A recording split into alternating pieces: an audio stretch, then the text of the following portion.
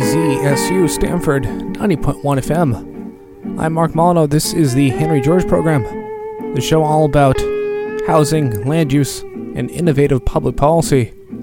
Today on the program, we're very lucky to have State Senator Stanley Chang of Hawaii talk about Aloha Homes, a proposal to import what works with Singapore housing to Hawaii.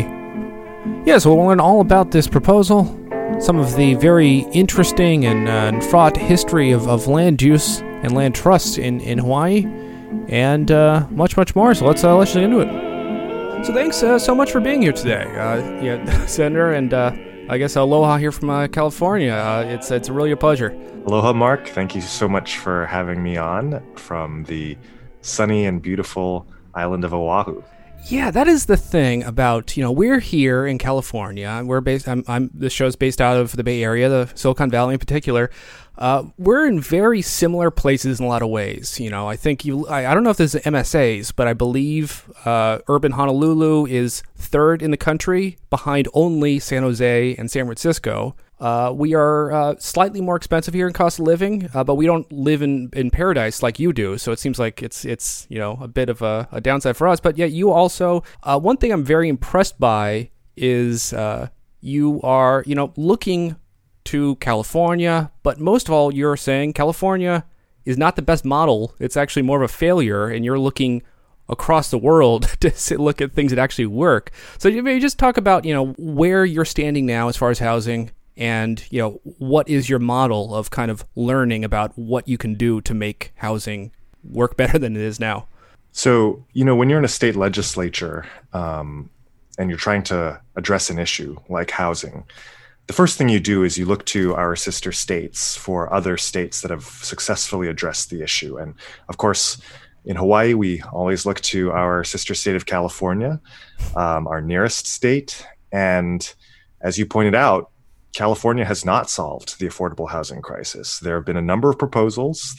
There's been vigorous debate, but I think we can all agree that California does not have an abundance of affordable, high-quality housing for its residents. And so that inspired me to look farther afield. And so it turns out there are a couple of models around the world that do have really abundant, successful, affordable housing for everybody. Two of the very prominent ones are Singapore and Vienna. So I personally visited both Singapore and Vienna and sought to try to understand how it is that they accomplish their mission. And so Singapore was really fascinating. It's an island less than half the size of Oahu. Okay, Oahu has about 1 million people. Singapore has about 5.5 million people. And on this island of 5.5 million people, they have unlimited housing for every resident who wants it that costs $180,000 US brand new for a 3-bedroom, 2-bathroom, 969 square foot condo with a 99-year lease. Okay, so it is like an entitlement there. Everyone gets one. And you might have to wait for it, but there's no question of a shortage. There will never be a shortage. There will always be more. And every person, no matter how rich and poor, can buy one. So that was really fascinating to me. And that's where I really got started on the model that we have today. Yeah, it's really inspiring to see places that take it as a responsibility to say, one of the things a functional government should do is make housing work. In Singapore, they have some of the biggest challenges in the world. It's a tiny, tiny place and a huge population. And I think you see here in California, so many people say, people should just move out to the empty parts of the state. This is a luxury, and this is how most housing works, certainly in the United States. Just sprawl out until it becomes affordable. Out there in Hawaii, you don't have the same luxury of endless sprawl. You have a very limited space, and Singapore has even more of a problem with that. So it really shows that it really is not, as you say, technical issues or physical issues. It's really political issues. I mean, there are many challenges towards adopting this type of a system. I would say on the administrative side, I think the biggest challenge is that this has never been attempted before in the United States. I shouldn't say that. I mean, during the Great Society era, and even before the 30s, 40s, 50s, 60s, the federal government had invested billions in building public housing through, HUD, and we're all familiar with that program. Yeah. And it had a lot of successes, but that's not what we hear about now. What we hear about now are the failures, the lack of funding for ongoing repairs and maintenance, the concentration of poverty, the weak political commitment to the success of these housing projects. And I think, another symptom that's permeated all of government is, the long list of over budget, delayed large infrastructure projects. I don't know that necessarily applied to the HUD public housing projects in particular, but there's a public distrust of large governmental building projects. And I don't think that government is inherently flawed.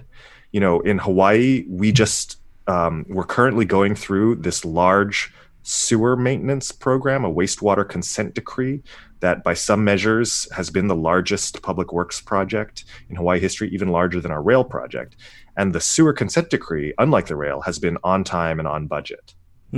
So in terms of administration, I think that our governments in America that don't have just the wealth of expertise and planning and development and so on, expertise that HDB would have in Singapore, I think in Hawaii, in the U.S., I think that these agencies would have to contract out for those services instead of having them in-house, which is fine. There's nothing wrong with that.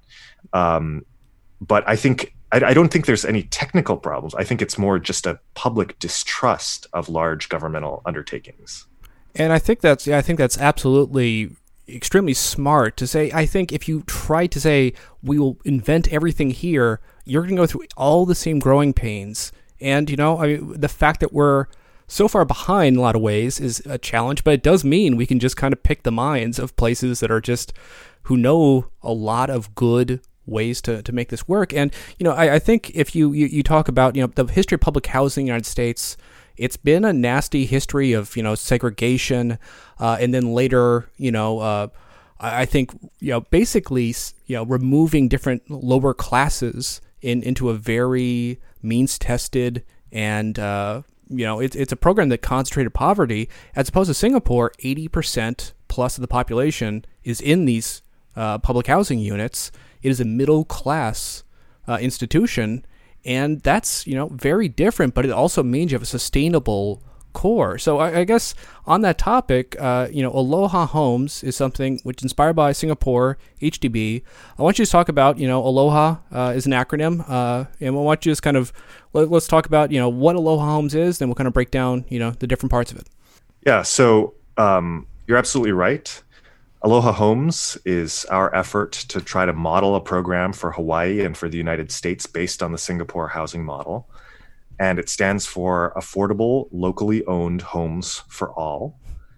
And just to really quickly go through each of those letters, affordable means that these units will cost $300,000 or some low amount on that scale, on that order of magnitude. Is $300,000? Oh, sorry. Is $300,000 in the bill? I thought I saw it actually is, an actual figure. I'm just kind of curious about. It is in the bill, and it's not an arbitrary figure. It's based on a figure of $300 per square foot of hard construction costs that we have in Hawaii. That's a real number. That's not an estimate. Yeah. And if you plus all the soft costs. And let's say you have, $500 a square foot, including all soft costs. That gets you a 600 square foot unit for $300,000, which is, not huge, but definitely could do. I used to live in a 2-bedroom actually that was 550 square feet. So it wasn't huge, but it's doable. Yeah, and I guess by the cost of living standards, this would be less than half of the current median cost of a condo. Yeah, it's very low. It's very low, far below the market price, and that's the main thing. Whether it's $300,000, whether some developers are saying that's too low and it has to be upped to $400 or even $500,000, we're still way below the market. Sure. Yeah. That's. I mean, it's. Yeah. So that's the affordable end. Yeah. What's local? So this is a big one. I've over the course of the pandemic, I've read a lot of psychology books, and I've come to believe that psychology is the master science. It explains everything because everything, of course, is dictated by the human brain, and psychology is the understanding of the human brain. And in Hawaii, we have this island mentality where we love our insiders, but we really have a suspicion of outsiders. The idea that a large influx of folks from California, from overseas, would migrate to Hawaii to take advantage of our housing is a real political non-starter in Hawaii. That's extremely controversial.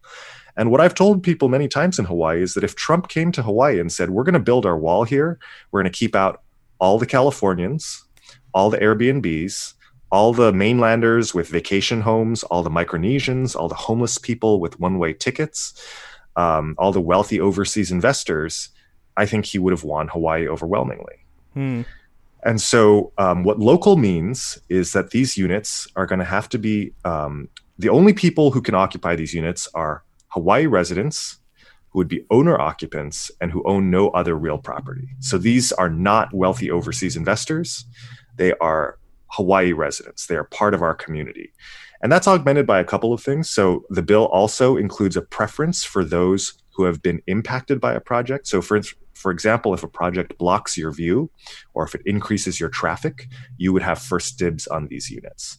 So that would make it even more local, right? Because the residents of these units would be actually preferred, would be the residents of the surrounding neighborhoods that would be impacted. So, and what's more, people in Hawaii are, very aware that Californians and other mainlanders can move to Hawaii tomorrow and become an established Hawaii residency tomorrow. It's an instant process. There's no waiting time.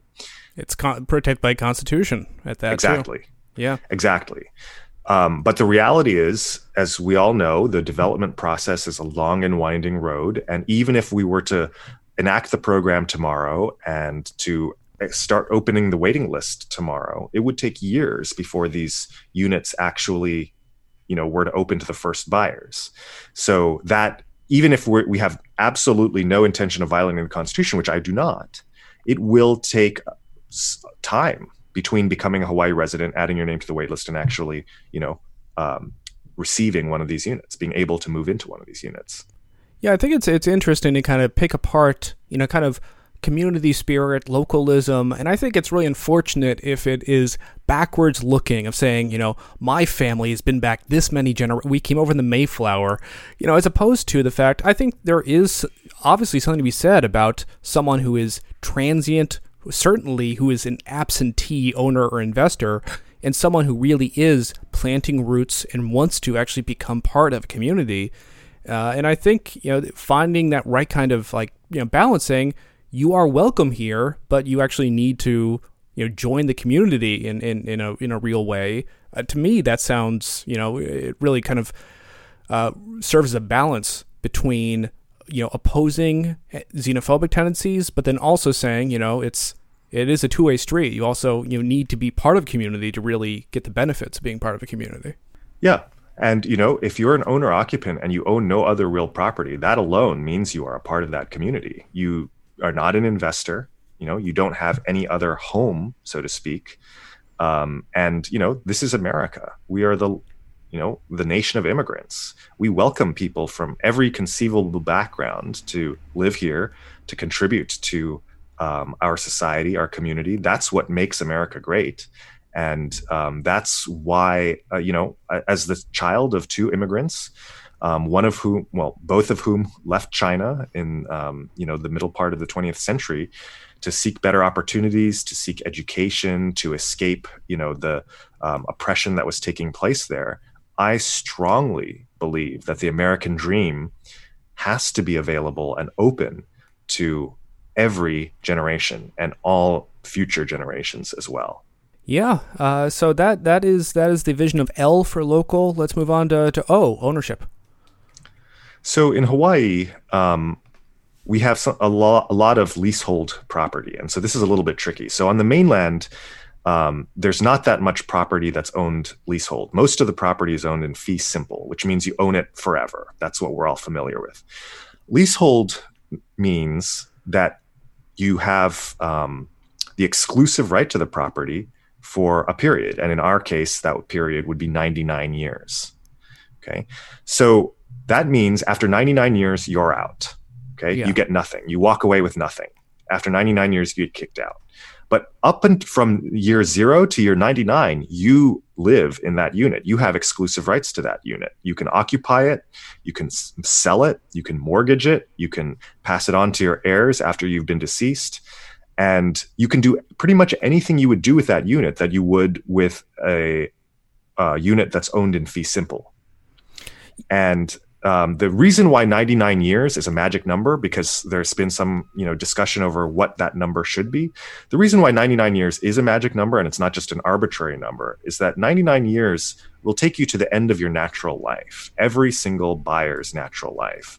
So, if you're in school, if you're in college at Stanford, you graduate, you're able to buy one of these units, your parents help you buy one of these units, you can buy the unit with the assurance that you will never have to move again before you die, which provides the security that I think that true ownership really entails. If it's 55 years, if it's 65 years, that the way that other state statutes provide, you could very easily outlive a 65-year lease. And then what are we going to do with an 86-year-old person whose lease has run out? It's just a disaster waiting to happen, which is why 99 years is a good, clear, bright line that sets everyone's expectations appropriately. Yeah, I think it's certainly I think a safe line to say, like, yeah, I think it is possible to have shorter term leases, but it takes a lot of nimbleness and I think accountability to make this work. I mean, Singapore has long used 99-year leases. It's very common in all sorts of different arenas. And I think it means too, the government in the long term is not forever bequeathing any property. I mean, I constantly rue the fact that in the 19th century, people sold off these lands for a pittance to the railroad companies. If it was a 99-year lease, we would have gotten them back by now, and that would have really put us in a better place today. But actually, so a sidebar, I don't know if, we want to get in the weeds on it, but I was just looking up a little bit of, Hawaii's history of, like, the Land Reform Act in 1967 and its previous lack of fee simple entirely. Is that something that I guess is worth getting into at all? Because I find it just kind of interesting what led to, I guess, kind of a decrease in leasehold property in Hawaii in the first place. Yeah, well, this is a very tangled web, a very deep rabbit hole, and it starts with the Kingdom of Hawaii, which was existed for most of the 19th century, founded by King Kamehameha. And I guess you could say that in ancient times, if we were describing it in Western legal terms, the king owned all the land in fee simple. And there were people who lived on the land and who worked the land, but they did not own. It was more of a communal model that was in place. I think it was King Kamehameha II or III who instituted something called the Great Mahele, in which that was the first round of land reform in Hawaii. And he basically divided the land into 3 parts. 1 part for the commoners, 1 part for the nobility, and 1 part for himself. And the 1 part for himself didn't mean that he enjoyed all the revenue from that land in ownership. It was more a model in which the king held the land in trust for the people of Hawaii. That's how we might say it in Western terms.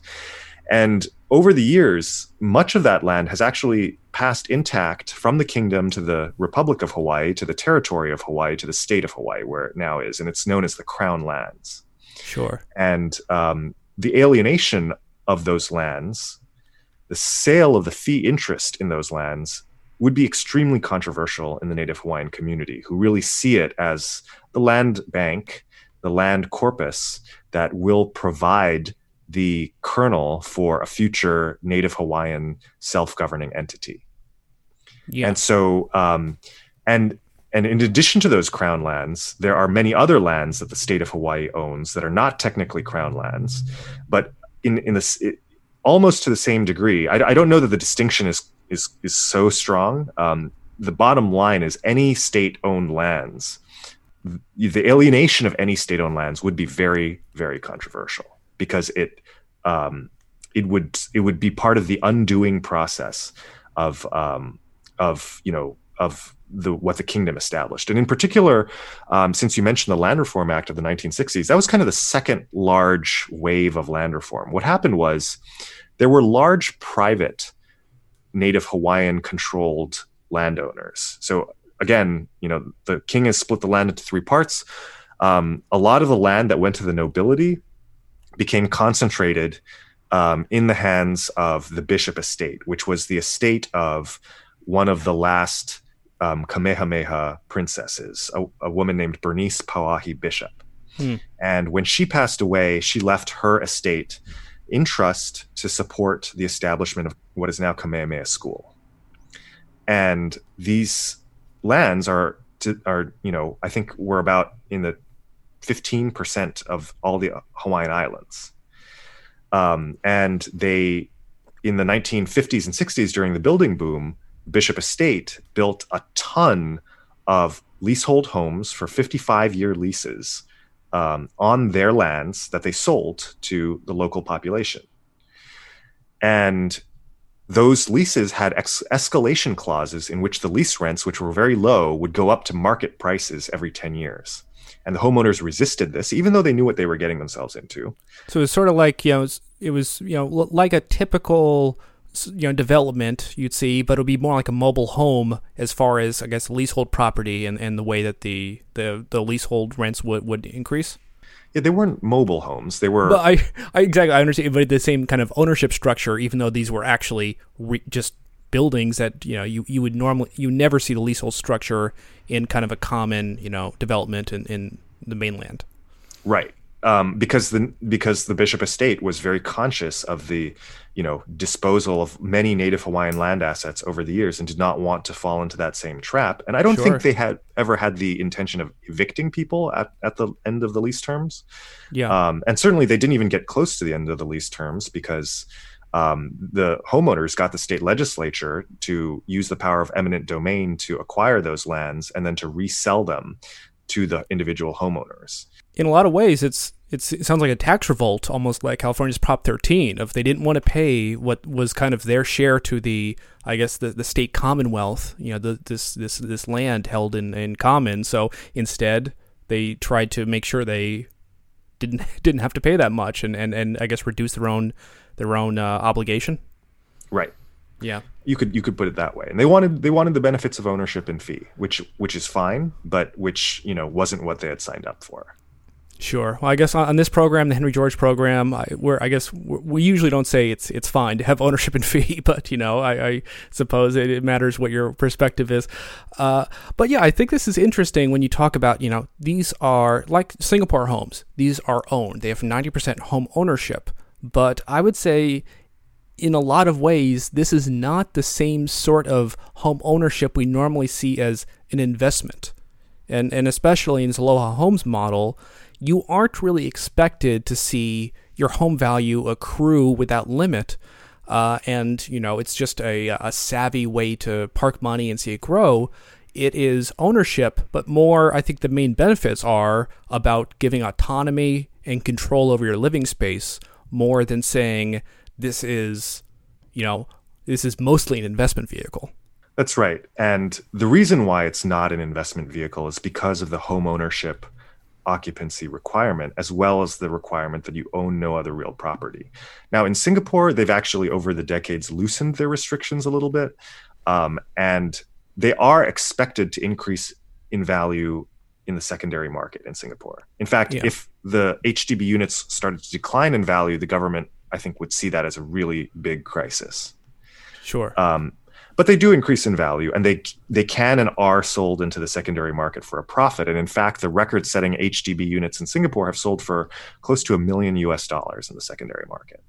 Yeah, I would say one big difference it's worth remembering is, if this was, kind of a small holding by the state government, the city government, or whatever, and it passes in the private market, that kind of, you are more of a price, taker. You don't really set the price. As opposed to Singapore HDB, they do kind of really impressive things about maintaining prices by at once. They are almost a monopolist. I mean, they have a huge share of the land and all housing stock. So if they say over time it will accrue, they can almost design what the rate should be, because it is almost like, they're like Walt Disney. They got their own, it's like they can just make anything happen to their dreams. So it's I think it's something that I think a smaller social housing authority would not have the luxury of doing, is being able to, I think, control that secondary market to the same degree Singapore does. Would that be right to say? I think so. But I think many American governments, states and municipalities and so on, do have enough land. So in Hawaii, the state of Hawaii is the largest landowner along the rail line in Honolulu that's currently being built. We don't need to own 90% of the land the way that Singapore's government does. But I do think that HDB as the market maker, I think that is an important role that can be played by the state of Hawaii. We own enough land that we can, quadruple, quintuple the amount of residential housing construction, and therefore become the market maker and, produce enough housing to meet demand. You just need density. That's all. Yeah, and I think you make when you're talking about the rail development, this has always historically been a big thing. When you couple development along a rail line, a lot of extremely exciting value capture schemes are opened up to you. So actually, just a bit of a sideline. Can you tell us more about the rail line expansion that's going on in Honolulu? Yeah, so we're currently building our first mass transit line. It is going from east to west, basically, which is good because Honolulu, bounded by the sea to the south and the mountains to the north, is basically a linear city from east to west. It's a corridor. Yeah. And it's 20 miles, 21 stations, and it's currently under construction. There have been a number of delays and cost overruns, as is probably typical for these types of projects. But if you fly into Hawaii today, into Honolulu today, you can see the line is there. It is I'd say, I think over half the length is now completed. It is an entirely overhead line, so it never has to mess with traffic. And at the airport, that section already is there. So it's coming. And, there are various dates that have, been getting pushed back for its completion. But the bottom line is, when it is completed, it will offer a viable alternative to private transportation for everyone commuting to work. So in our vision, we would have the rail transit line for people who need to get to work or to school. But every other service that you would need would be within a short 5 to 15 minute walk of your housing unit in a high density forest of towers, basically, like a Singapore or like a Hong Kong. And that, would make it possible. In fact, it would make it desirable to never own a car. Yeah. And it's very difficult for those of us in Hawaii or California to kind of wrap our minds around that. The jealousy is intense right now, hearing about, how this is moving along. We move slow over here in California. That's the way things happen. But and you say this is built with the state controls the land around the rail development. Did they already hold it before this was planned and put into effect, or did they have to acquire the land as part of this? They already owned almost all of it. That's nice. That's a nice luxury again. And as you're saying, to make this scale at the cost of being sold at cost of $300,000, the secret sauce is high density. High density on state-owned lands near rail. So talk a little bit more about the level of density you're talking about here. Yeah, so I currently live in a suburb, probably a fairly typical suburb, on a quarter acre lot with a single family home on it, which means that the housing density is probably 3 units per acre, 3 to 4 units per acre, maybe less because you have parks and so on. Um, so that's probably typical for an American suburb, probably in California as well. We have other areas of Honolulu that are high density towers, Chinatown Mauka, the area around the Don Quixote, Ala Moana area, the 801 South Street development that are on a scale of approximately 250 units per acre. Yeah. And those are, towers. Those are high density towers. In Hong Kong, we took a delegation last year and we visited one of their newer public housing developments, the On Tat Housing Estate, which had a level of density of about 585 units per acre. Nice. So I think that was about 14 towers on about 16 acres.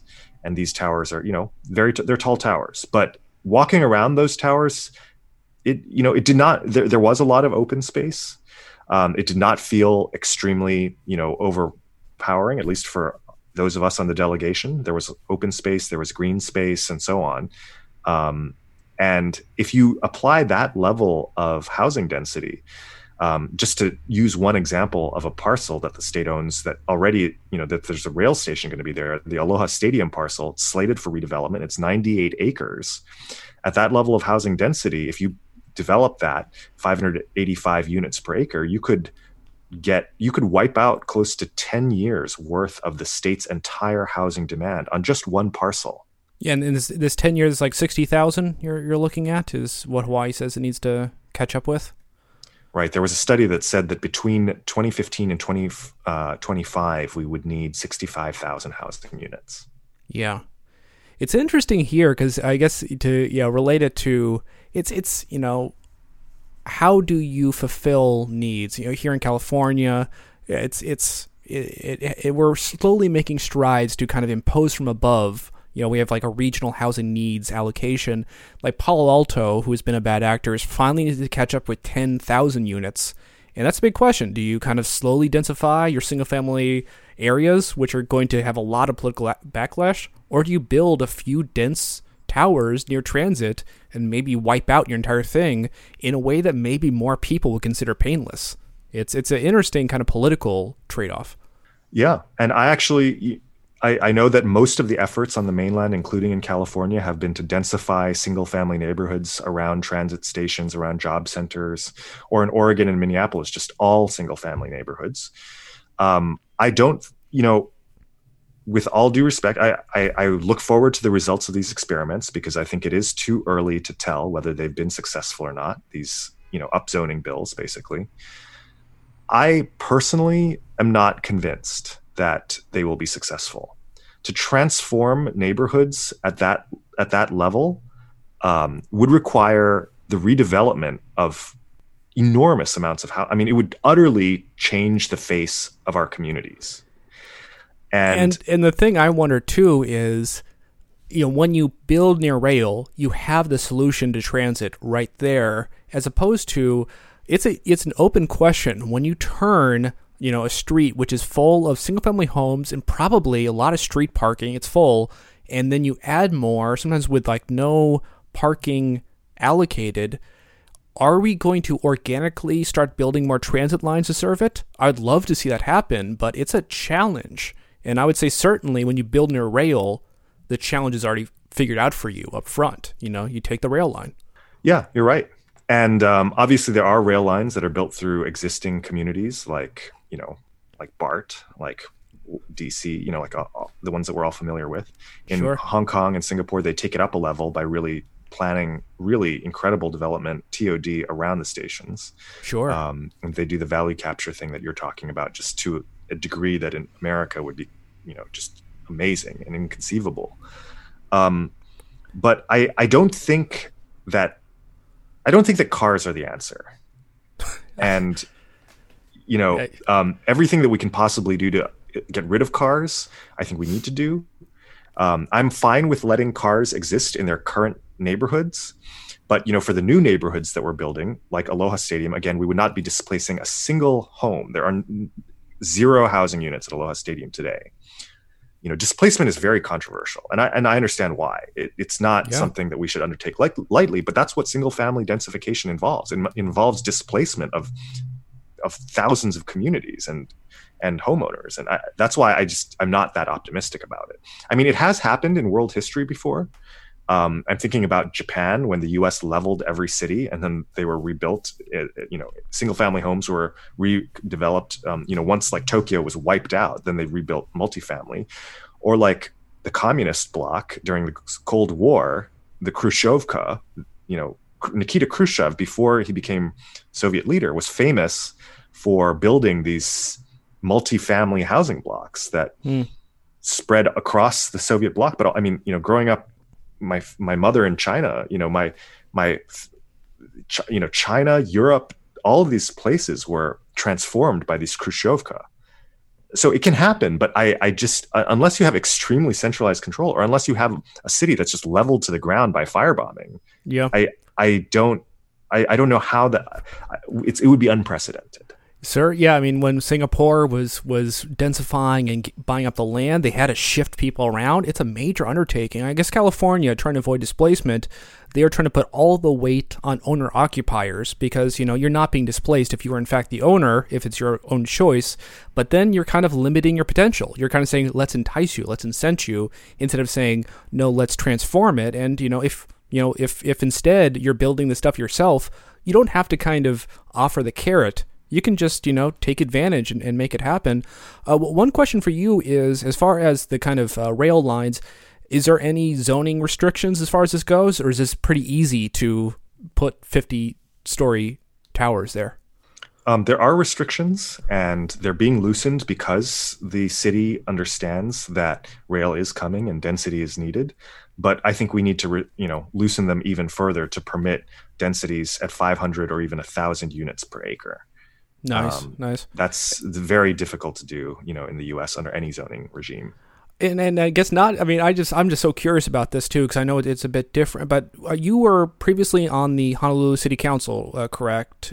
And I guess what is the role of zoning and city council as opposed to state interventions in Hawaii? Because I believe it's one of the more unique paradigms. Is that right to say? Yeah. So in Hawaii, we have the nation's most heavily regulated land use. We have zoning at the city level, but we also have a state land use commission with classifications of urban and rural and conservation and agricultural and so on. So there are actually two levels. So even at the state, there's a state process by which you need to reclassify land if you want to, build towers or whatever in a rural district, for instance.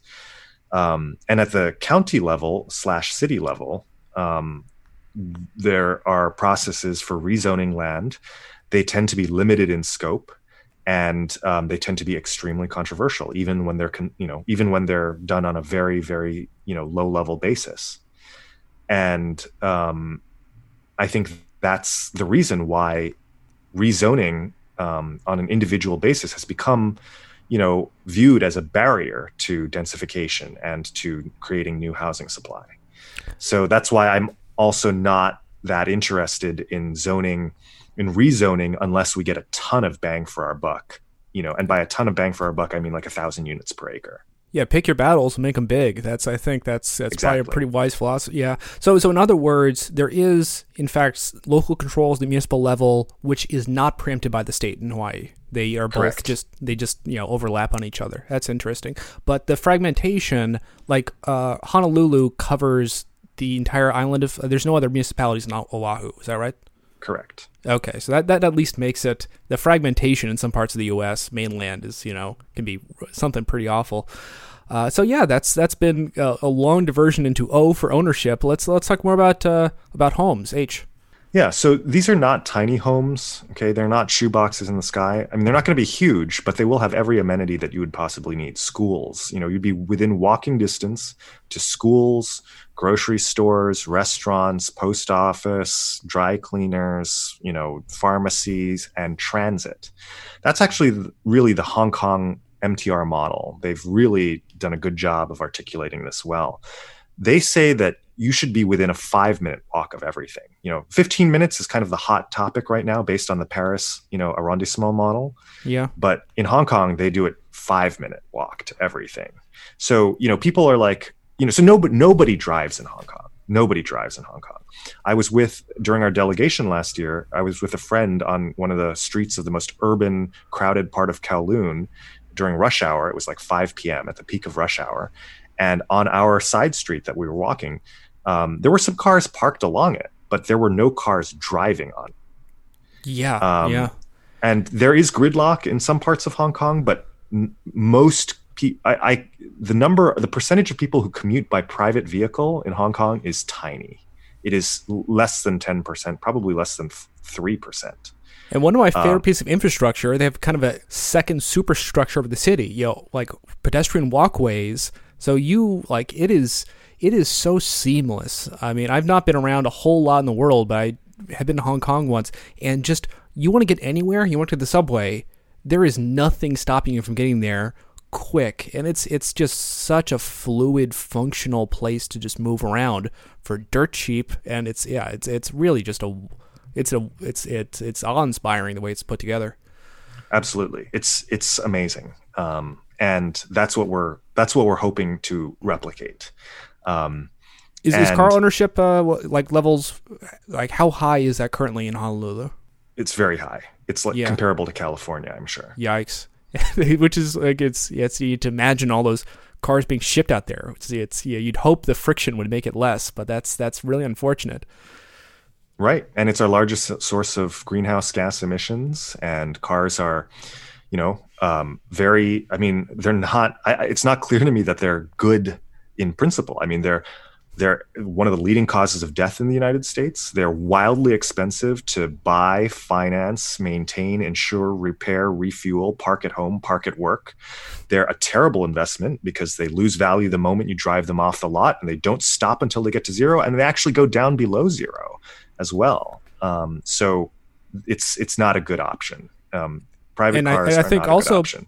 Yeah, politically, I think cars are an awful option because it kind of gives you the easy out of saying, instead of making our housing work, let's actually make functional housing, infrastructure, transit for all the people.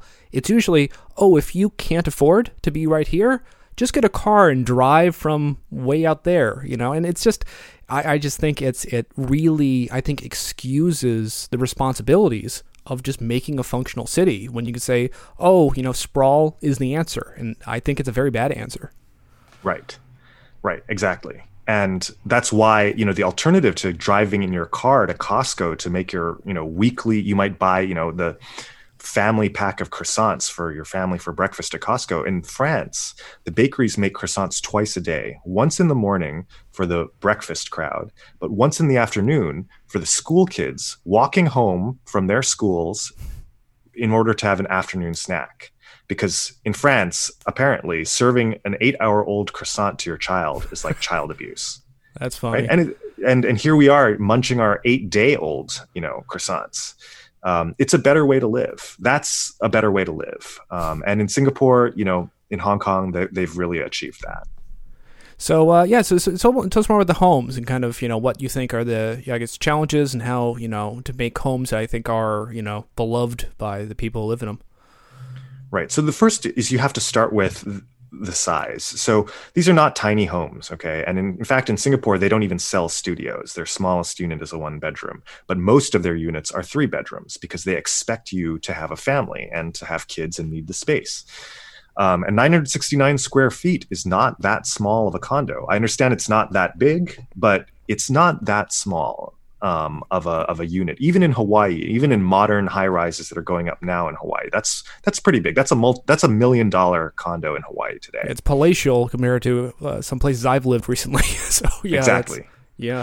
But then the second part is, again, this seamless integration, which is what MTR in Hong Kong calls it, that within a 5-minute walk. So instead of, say, think about your, empty nesters, right? Typical empty nesters, they have to jump in the car in their suburb to go buy groceries, pharmacy, post office, bank, you name it, right? But in a place like Hong Kong or Singapore, you don't have to take a car to all those services. You actually can just take an elevator. Yeah. Because all of those essential services are within a very short walk. In Hong Kong, a 5-minute walk. And, it's so close. Everything is so close and so walkable that, people think, oh, well, they must have a lot of biking because they don't do cars. Actually, no one bikes in Hong Kong because a bike would actually slow you down. Yeah, I mean, parking is hard for a car. It's still hard for a bike. Right. If you can walk, walking is king. Exactly. And in addition to all the other benefits that we mentioned, like greenhouse and so on, Hong Kong has recently surpassed. Hong Kong we think of as just a dystopian Blade Runner-ish urban jungle, which okay, fine. You may have that opinion and we may agree to disagree. But the fact is that dystopian, urban, totally urban, no green space, no parks, that environment today has the world's highest life expectancy because it turns out that high density is very good as a habitat for human life. And I think really when you talk about people say, oh, high density means no, green space preservation. In fact, Hong Kong it is enormously green. And I think the same kind of things you see in Hawaii of just the amount of wilderness. It shows there are more ways than sprawl to make a city happen.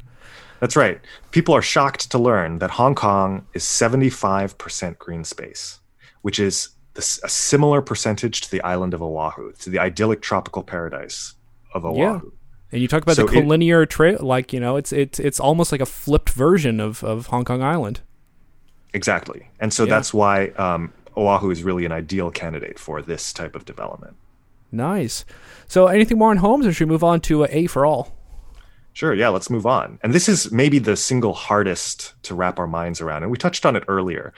In America, when we say public housing, we think of two things. We think of a low subsidized price, and we think of a low income resident. And those things always go together.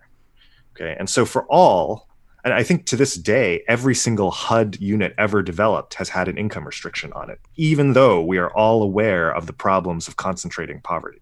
I don't think anyone in the US has seriously championed the idea of abolishing income restrictions on housing. Yeah, I mean, means testing is a way of life in so many of our welfare programs and our housing programs, and I think it's worth mentioning. A lot of places that make it work, they don't do means testing, and in fact, they do the exact opposite. They don't have restrictions. Correct.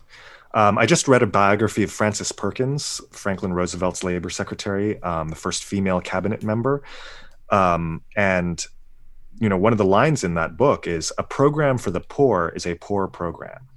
Sure. And, that's why not just housing, but the successful sectors of American government today are all universal.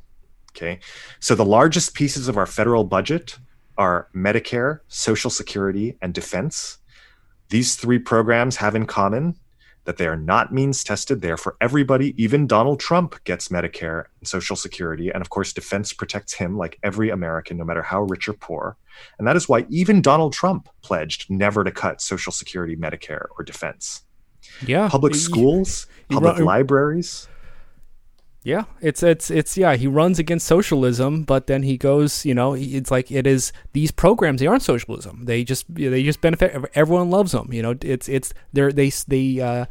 are elevated above ideology in that sense. They're just beloved programs that work for people. And that's what people care about more than ideology is, does this work for me? Yeah, socialism is a loaded political term. I think it became more loaded because, there was the Cold War against a socialist bloc. Sure. But, you can call it whatever you want. You can call it socialist. You can call it public goods. You can call it universal, like universal basic income. The bottom line is the successful programs of American government, public education, public parks, public roads, are all open to the public. They're all for the public. And in fact, I ask people, how would you feel if Hawaii's wealthiest individual, Pierre Omidyar, founder of eBay, took his kids out of private school and sent them to public school, then to community college, and then to the University of Hawaii after that? And people say, that would be amazing. That'd be great. We'd be proud. And I would say, but that means that he is forcing you, the taxpayer, to pay for 100% of his kids' education when clearly he's capable of paying for his own kids' private educations. And people are okay with that. And I respond, yes, people are okay with that because this is America. We are all equal. Okay, if the public school is good enough for the homeless kid, it's good enough for the billionaire's kid. And I think that sort of accountability is fantastic. You know, when you have fussy rich people using the same public goods, it makes sure that you're going to have fussy rich people make sure that they can speak to the manager and make sure stuff works. And I think that's good for everybody. And they're going to support it. And, you know, another way to explain it is the difference between abundance mentality and scarcity mentality. You know, so back to our friends, the public schools, which are not means tested, which are available to the billionaires. I ask people, how would you feel if in this era of unprecedented budget shortfalls, you took your kid to the local public school and the DOE told you, I'm sorry, due to the unprecedented budget situation we are in, we are unable to offer your child a free taxpayer-funded education. People would flip out. They might even sue.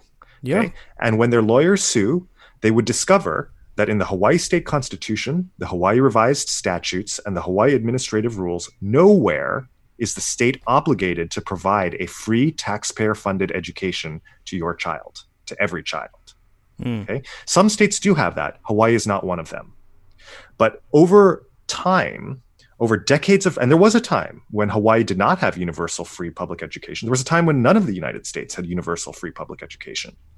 Okay, but over decades of practice in all 50 states, we have come to expect that a free education is offered to all those who are eligible, who are under a certain age, right? And that expectation is abundance mentality. Okay, if the school is overcrowded, we'll just build another one, right? And that abundance mentality is really powerful.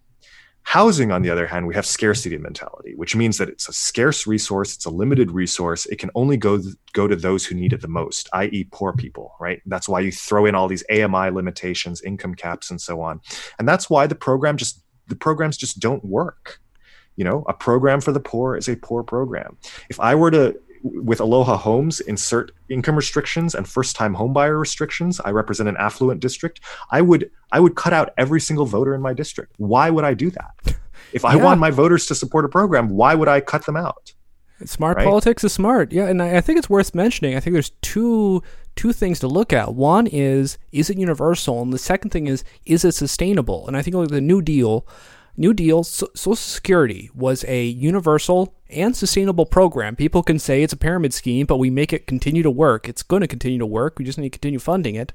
But compared like FHA, Homes, they, I think, supported a fee simple model of, normal real estate backed by, government loans, which in the end, I think has proved to be unsustainable in a lot of ways, because at a certain level, you run out of space if you're just going to sprawl out and not kind of consider how do you make housing work at the level of cities.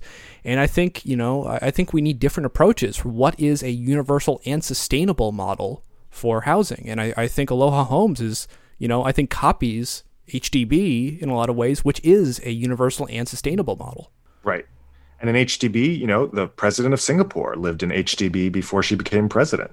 So, I think we should celebrate as a nation, this nation founded on equality, that, politicians and CEOs and billionaires live side by side with formerly homeless families and bus drivers and bartenders and, all facets of society.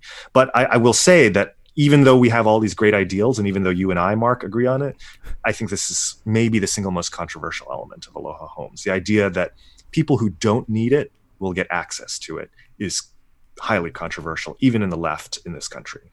Oh, I am.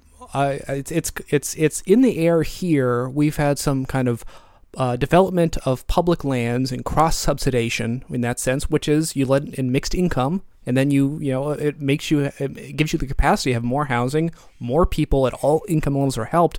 But some people say, no, we should, 100% of resources should go towards the absolute neediest. This sounds like the most loving and, kind of thoughtful thing, but really it's not. Like it means you need a funding source It sounds good, but it just really doesn't scale or work if you're going to do only heavily subsidized housing on scarce public resources.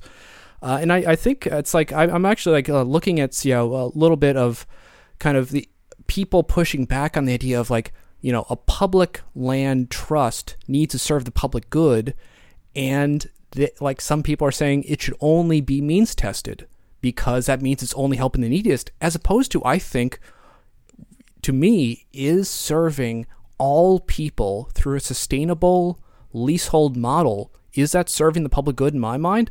I absolutely believe it is. In my mind, it's serving the public good to almost the ideal degree. It's a really, I think, nifty model of sharing the land in a sustainable, ecological, and I think humane way. And I think it's unfortunate when you see people push back that way.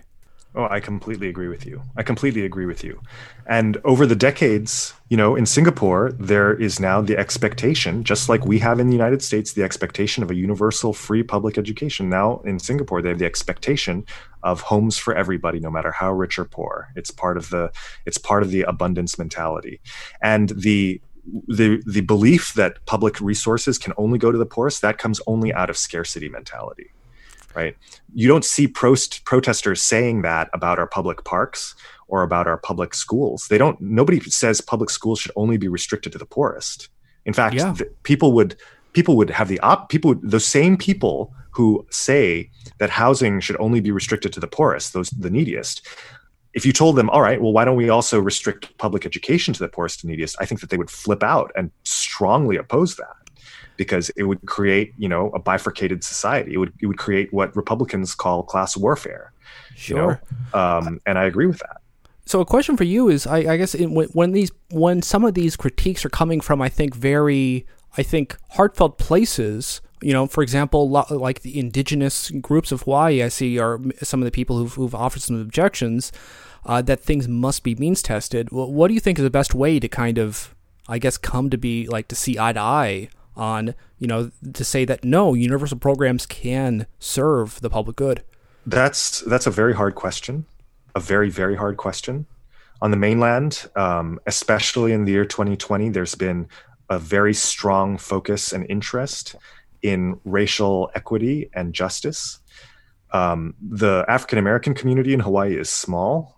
The Native Hawaiian community, in many ways, has gotten the short end of the stick and there are many parallels to the African American community on the mainland. But I can honestly say that in Hawaii, we have not had that conversation of equity for the Native Hawaiian community. And the conversation about racism, about implicit bias, about subconscious bias, about institutionalized racism has simply not happened in Hawaii. I think I'm going to be one of the few politicians in Hawaii who would say that with respect to the Native Hawaiian community, there is a very, very deep problem of both structural racism, implicit subconscious bias. I don't know that anyone in Hawaii has ever said that publicly in terms of elected officials. The police chief of Honolulu doesn't admit that we have a problem. Explicitly says that we do not have a problem with subconscious bias, with implicit bias. But I'm going to say it. I believe, because it's true. When you expropriate the land, when you expropriate the land holdings of a trust for Native Hawaiian children, and you put them into the hands of people who are disproportionately not Native Hawaiian, it is a racial issue. It just is. Yeah. And I could rattle off a number of projects that have come to a head recently, where it was the Native Hawaiian community on one side and other communities on other sides. But I can tell you, Mark, it is extremely taboo in Hawaii today to suggest that there is an oppressor class of people in our community today, to identify them by name and to identify their group, as it is, and to say that class has produced a lot of inequitable results for the Native Hawaiian community. There's almost no willingness in Hawaii to acknowledge that any disparities, any inequities are the products of these structural issues and not the products of the individual responsibility of Native Hawaiian communities themselves. Yikes. And I don't know how to. This is obviously a conversation, that we could go on for much longer. And I, as a non-Native Hawaiian myself, I'm committed to being a part of this and being an ally and being a supporter. That's why I believe that our Aloha Homes program should become the largest houser of Native Hawaiian families, just as the Hawaii Department of Education, a non-Hawaiian focused organization, is the largest educator of Native Hawaiian children. And just as the University of Hawaii, a non-Hawaiian focused institution, is the largest higher educator of Hawaiian students, I think that this can be as well. But we're talking about, shifting from a scarcity mentality to an abundance mentality. And that's just not easy to do when these inequities have persisted for such a long time and are just so taboo even today to discuss in the public sphere. How do you undo the inequities of the past when, you have, resources shared in the community are expropriated? It's very hard. I think there's really no simple solution on the face of it, certainly on the political sphere. But I think even if you talk about, reparations and other things are, I think, correct, but very difficult to make happen, universal programs in a lot of ways can slowly rebalance this. And I think, I think it certainly isn't an argument against universalism to say that we also need to undo the inequities. I think we need to be doing both, and universalism, I think, makes it easier. That's at least my take on it. You're right. Yeah. And the answer is more universalism, not less. You Sure. already talked about FHA, which was a race blind program, a need blind program, right? FHA mortgages. But what they did do was they engaged in redlining, which Sure. had the effect, a disproportionate impact on African American and minority communities. So even though FHA was very popular, it is still very popular. Even though programs like the mortgage interest deduction are again, non-need blind and very popular, they do have disproportionate impacts on the community. And so what we need is actually greater universalism to resolve some of those disproportionate impacts and to bring minority communities into this system that everyone has. I'll just, go ahead. I think, housing is tricky. And I think, looking at traditional models of fee simple home ownership as an investment, you're never going to cover everyone this way, and I think you talk about home ownership in the States, I think Hawaii is one of the smallest, it's inching closer to 50%, that's, almost half the population is landless. They're not seeing an investment in the land, as opposed to, it's like, HDB, 90% of, I guess, Singapore citizens are homeowners because they made a model that scales. And I think you say, we need to extend more credit to homeowners to invest. I think that's a proven model that just does not scale. And I think we need to think beyond this. Right. So there is a program in Hawaii today for 50% or Native Hawaiians with 50% or more blood quantum. It's called the Department of Hawaiian Homelands. It was founded in 1920 by Prince Kuhio, who was then Hawaii's non-voting delegate to the United States Congress, the territory of Hawaii's delegate. And, you have to be 50% or more Native Hawaiian. You get a 99-year lease.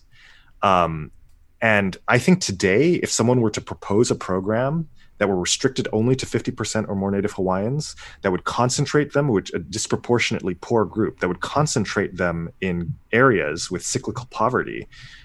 And I think that would be a very controversial program. I don't think people would support that program.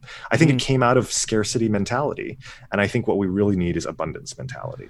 And I think Singapore does that well, because in Singapore, if you're too poor to make a mortgage payment on an HDB home, the government will subsidize you. So you still live side by side with your peers who make more money than you. You're not concentrated into an island of poverty. Sure. And I think that's the answer. And I think it's worth mentioning, too, there are pitfalls in the Singapore model that I think we can move beyond. You mentioned before, I think certainly in the context we have, having an unregulated secondary market, I think is unfeasible in the same way that, Singapore does, and instead having a limited equity model in which resale is, not done just kind of willy-nilly. There would actually be, would either integrate with the existing queues, or there would be some sort of, regulation on resale. I think that's very pragmatic. I think another thing is Singapore, I think in my mind, has incredibly gross social control aspects insofar as they're trying to push marriage earlier. So married people will get dibs on HDB earlier. Unmarried people have to wait till they're 35. And this also means gay people, they don't get the same benefits. There's a lot of, and let's not even mention the fact that, non-citizens have an incredibly ugly time, and, a lot of ways are kind of a completely legalized underclass in Singapore. And I think we can look at what works in Singapore and absolutely cut out those ugly things. Yeah, I totally agree with you. I think, people will seize upon those aspects of the Singaporean housing model and just sort of denounce it, but I think they have a very limited understanding of Singaporean history. Singapore's, when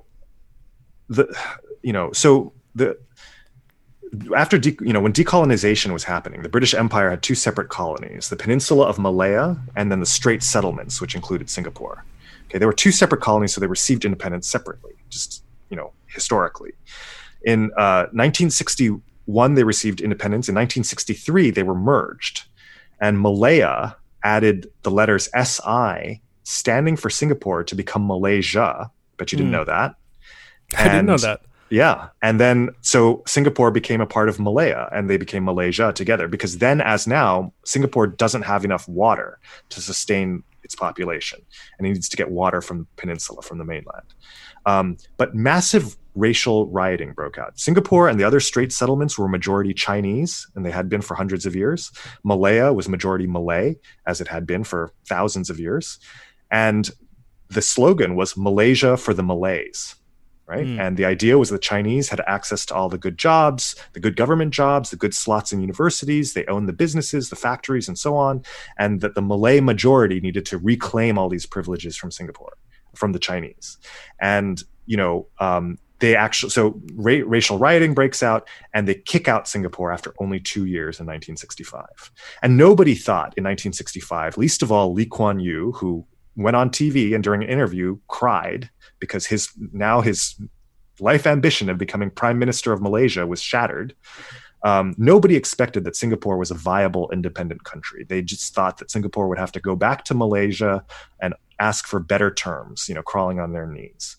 Of course, that didn't happen after all, but this intense racial division in Malaysia, has kind of carried over to the present day, right? Where the Malay and Indian minorities in Singapore, are not treated the same ways as Chinese majority. And in fact, if you look at the Singaporean military to this day, there are no non-Chinese officers above a certain rank. And there's certainly, a very complex racial structure. Now, I was earlier talking about some of Hawaii's racial divisions, and our racial problems are very real. But in terms of housing segregation, I do not believe that Hawaii has a tradition like the mainland does of white-black segregation.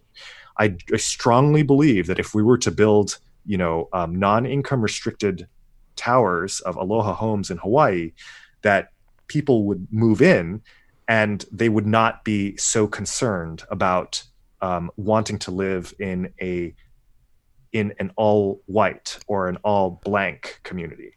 Yeah. And we see that in Hawaii. We just don't have the level of residential segregation that mainland communities do. And, even people think that I represent a district that is mostly white or haole. The truth is the Caucasian percentage of my district is about the statewide average. And actually it's disproportionately twice as many Japanese and Chinese as a statewide average. So it's actually disproportionately Asian. But that being said, Asians, white people, Hawaiians, Filipinos, etc., do live side by side in Hawaii in a way that doesn't seem to happen as often on the mainland. Sure, and I think it's also worth mentioning there's a lot of, I think, possibilities for positive integration when you have people rubbing shoulders in a public, in a public, infrastructure like this. I think I think Singapore is trying to undo some of their wrongs by, making sure there's quotas in resale within their HDB structures to make sure there isn't de facto segregation between races and other things. And you talk about like our suburbs, even when legally speaking, it's race blind.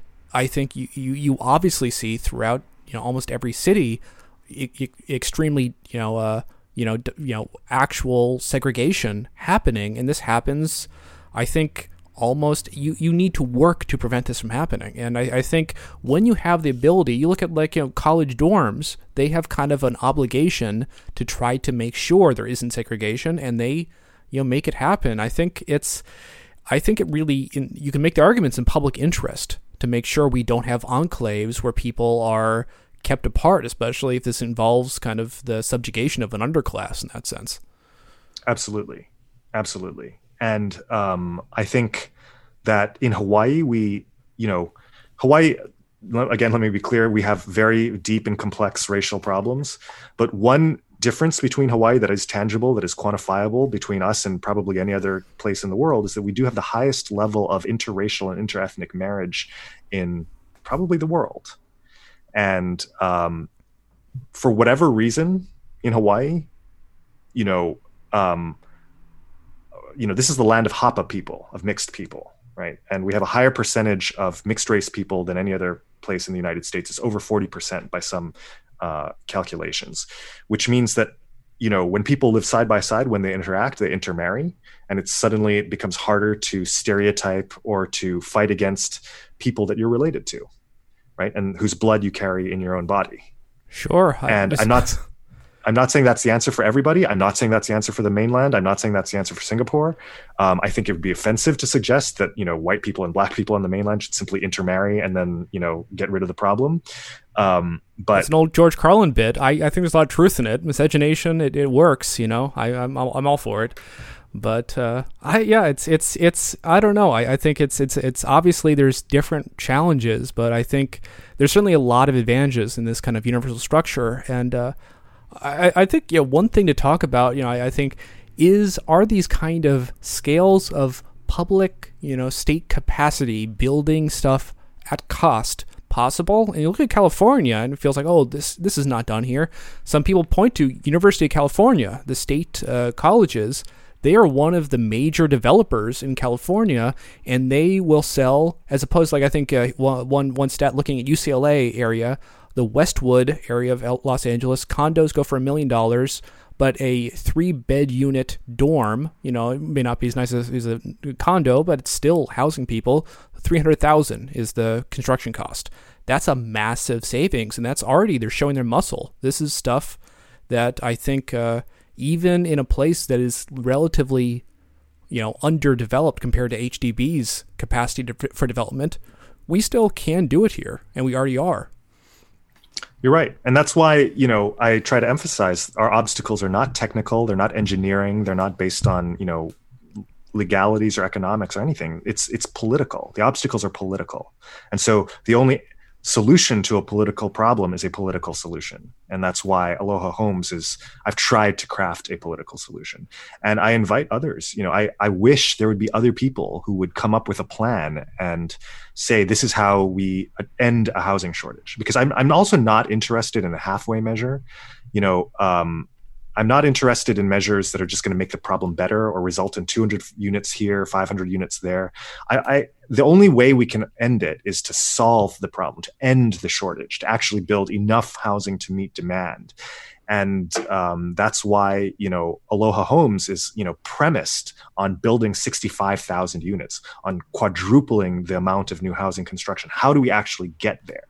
I don't think it's going to happen on its own organically. And that's why I think we need massive state intervention into the housing sector. But I think it is, it is possible to do. And I would invite those of us, who are serious about housing to think about, okay, if California really does need 3.5 million new units, how would that actually happen? Like, play the tape for me. is the 3.5 million new units going to come through demolishing single family homes and replacing them with fourplexes? Is it going to come from redeveloping existing, non-housing assets that are owned by the government, such as the Los Angeles Convention Center with high density housing? I think that at the end of the day, if we're all starting out with a premise that we are going to try to find a political solution to end the housing shortage, I think we'll probably all end up in a pretty similar spot, which is high density housing available to all, sold at cost without a taxpayer subsidy. And, that's what Singapore, I mean, it's not a coincidence, right? Turns out that's what Singapore does. I think if you want to make a city work on constrained land and make it serve people in a sustainable and broad way, it kind of is the only game in town. And I think, okay, so Aloha Homes, it's a huge, I think, going right for the jugular, just really, it is not taking a small step to make things slightly better. It is really trying to do something big.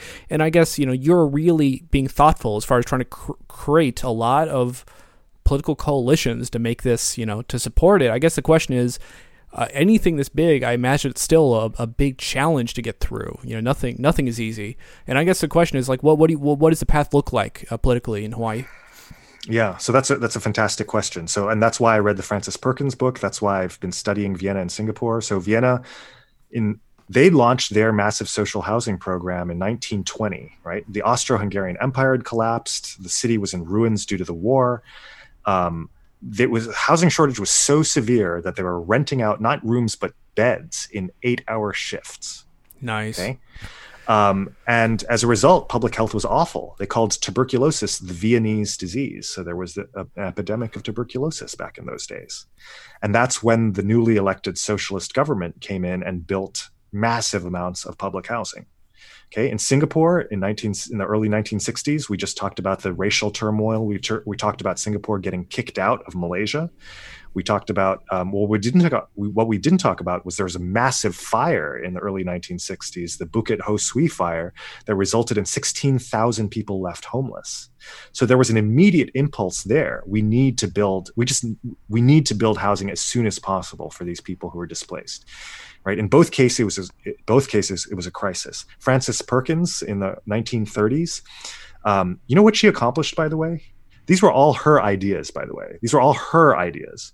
Social Security, the 40-hour work week, the minimum wage, unemployment insurance, anti-child labor laws. Okay, it's absolutely incredible what she accomplished. But how did she accomplish them? Because from 1929, when the stock market crashed, until 1932, when Roosevelt and she take power, there were 4 years of the most devastating economic chaos this country has ever seen. There was no CARES Act. There was no $1,200 stimulus check thing. There was a dust bowl that eviscerated the economies of the Midwestern agricultural states. Okay, and that persisted for 4 years of 20-something% unemployment. Only then was the situation so bad that the Democratic majorities were able to pass these huge sweeping reforms. Okay, so the short answer to your question, Mark, is you need a crisis. Sure. And the good and bad news for us today is that we are in a crisis, right? We are in a pandemic. The economy of Hawaii is the worst of all 50 states. Okay, we have the highest unemployment rate that's recorded, but it's actually 14%. It's actually much higher than 14% because that does not include people who have left their jobs, for instance, hotel workers, and who expect to return to their jobs. Okay, It is way higher than 14% in Hawaii. The economic devastation in Hawaii is real. Okay, there are hours-long lines for food banks, and we have, more than ever in my lifetime, in your lifetime, Mark, a crisis, okay, that we can kickstart something. Tourism is not going to bounce back overnight. It is not. It just won't. Sure. Okay?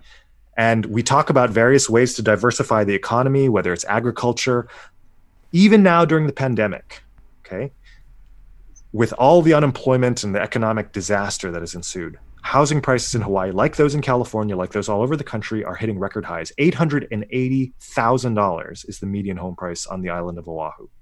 Yeah. A new record in September of this year. Yeah. The demand is there for new housing. The demand is clearly there. Okay. We're not speculating about the demand. The demand is obviously there for more housing. And it is my hope and belief that this crisis will precipitate the opportunity to do something dramatic on housing. And that's the good and bad news that we have today. It's something. I mean, it's a local issue. It's, a regional issue. It's a national issue, but it's not the same everywhere across the nation. Obviously, back in Ohio, my sister could, get a place not too hard on with not too much money, but, in Silicon Valley and then out in, Honolulu, it is a very different system. And I think we need to look at ways that we can actually dig ourselves out of this hole. And I really think it's an inspiring way to deal with this crisis, because it's not going away. I think, young people, they are in a tight spot, across the country. And I think especially in these kind of unusually high cost of living places. So as we wrap up here, I just want to point out, you have a series of videos you've been doing, our homes, talking to different people in our neck of the woods. You're talking to, I think, video with Scott Wiener, but then also you have an interview with Susan Kirsch of show favorite Livable California. So and on top of all the videos where you're talking, I think about more nuts and bolts about Singapore infrastructure, and talking about Vienna, authorities and so on. It's a ton of great content. I think more than that, just showing a ton of great energy, making sure we're trying to find the most educated and thoughtful ways to deal with this. So, worth checking out. So any final thoughts about kind of, I guess, what makes you inspired that, something good is going to come from this and better things are possible? Yeah. Well, I really appreciate the shout out. And I really appreciate having me on this program, Mark. I think the fact that all Democratic presidential candidates had a housing plan. It came up twice in the Democratic presidential debates. I saw that, former presidential candidate and now transportation secretary designee Peter Buttigieg, obviously housing was one of the cornerstones of his presidential platform. And, there are a lot of reasons to be hopeful for right now, including the pandemic. And I'll just maybe summarize with one of my favorite Winston Churchill quotes, which is, America can always be counted on to do the right thing after it has exhausted all other possibilities. And I think that whether it's Silicon Valley, whether it's Hawaii, we have exhausted all other possibilities when it comes to housing. And that's why we have the best opportunity in generations to make a big splash, to make a big change on housing today. And we have that solution within our grasp. It's super exciting. Fantastic. So thank you so much for making the time for this. It's been a pleasure. So thank you for having me. We have been talking to Stanley Chang, Hawaiian State Senator, all about Aloha Homes and the many challenges and possibilities of public housing in the Singapore model. You can listen to this episode and all previous episodes of the Henry George program at the website seethecat.org. This is a presentation of KZSU, Stanford.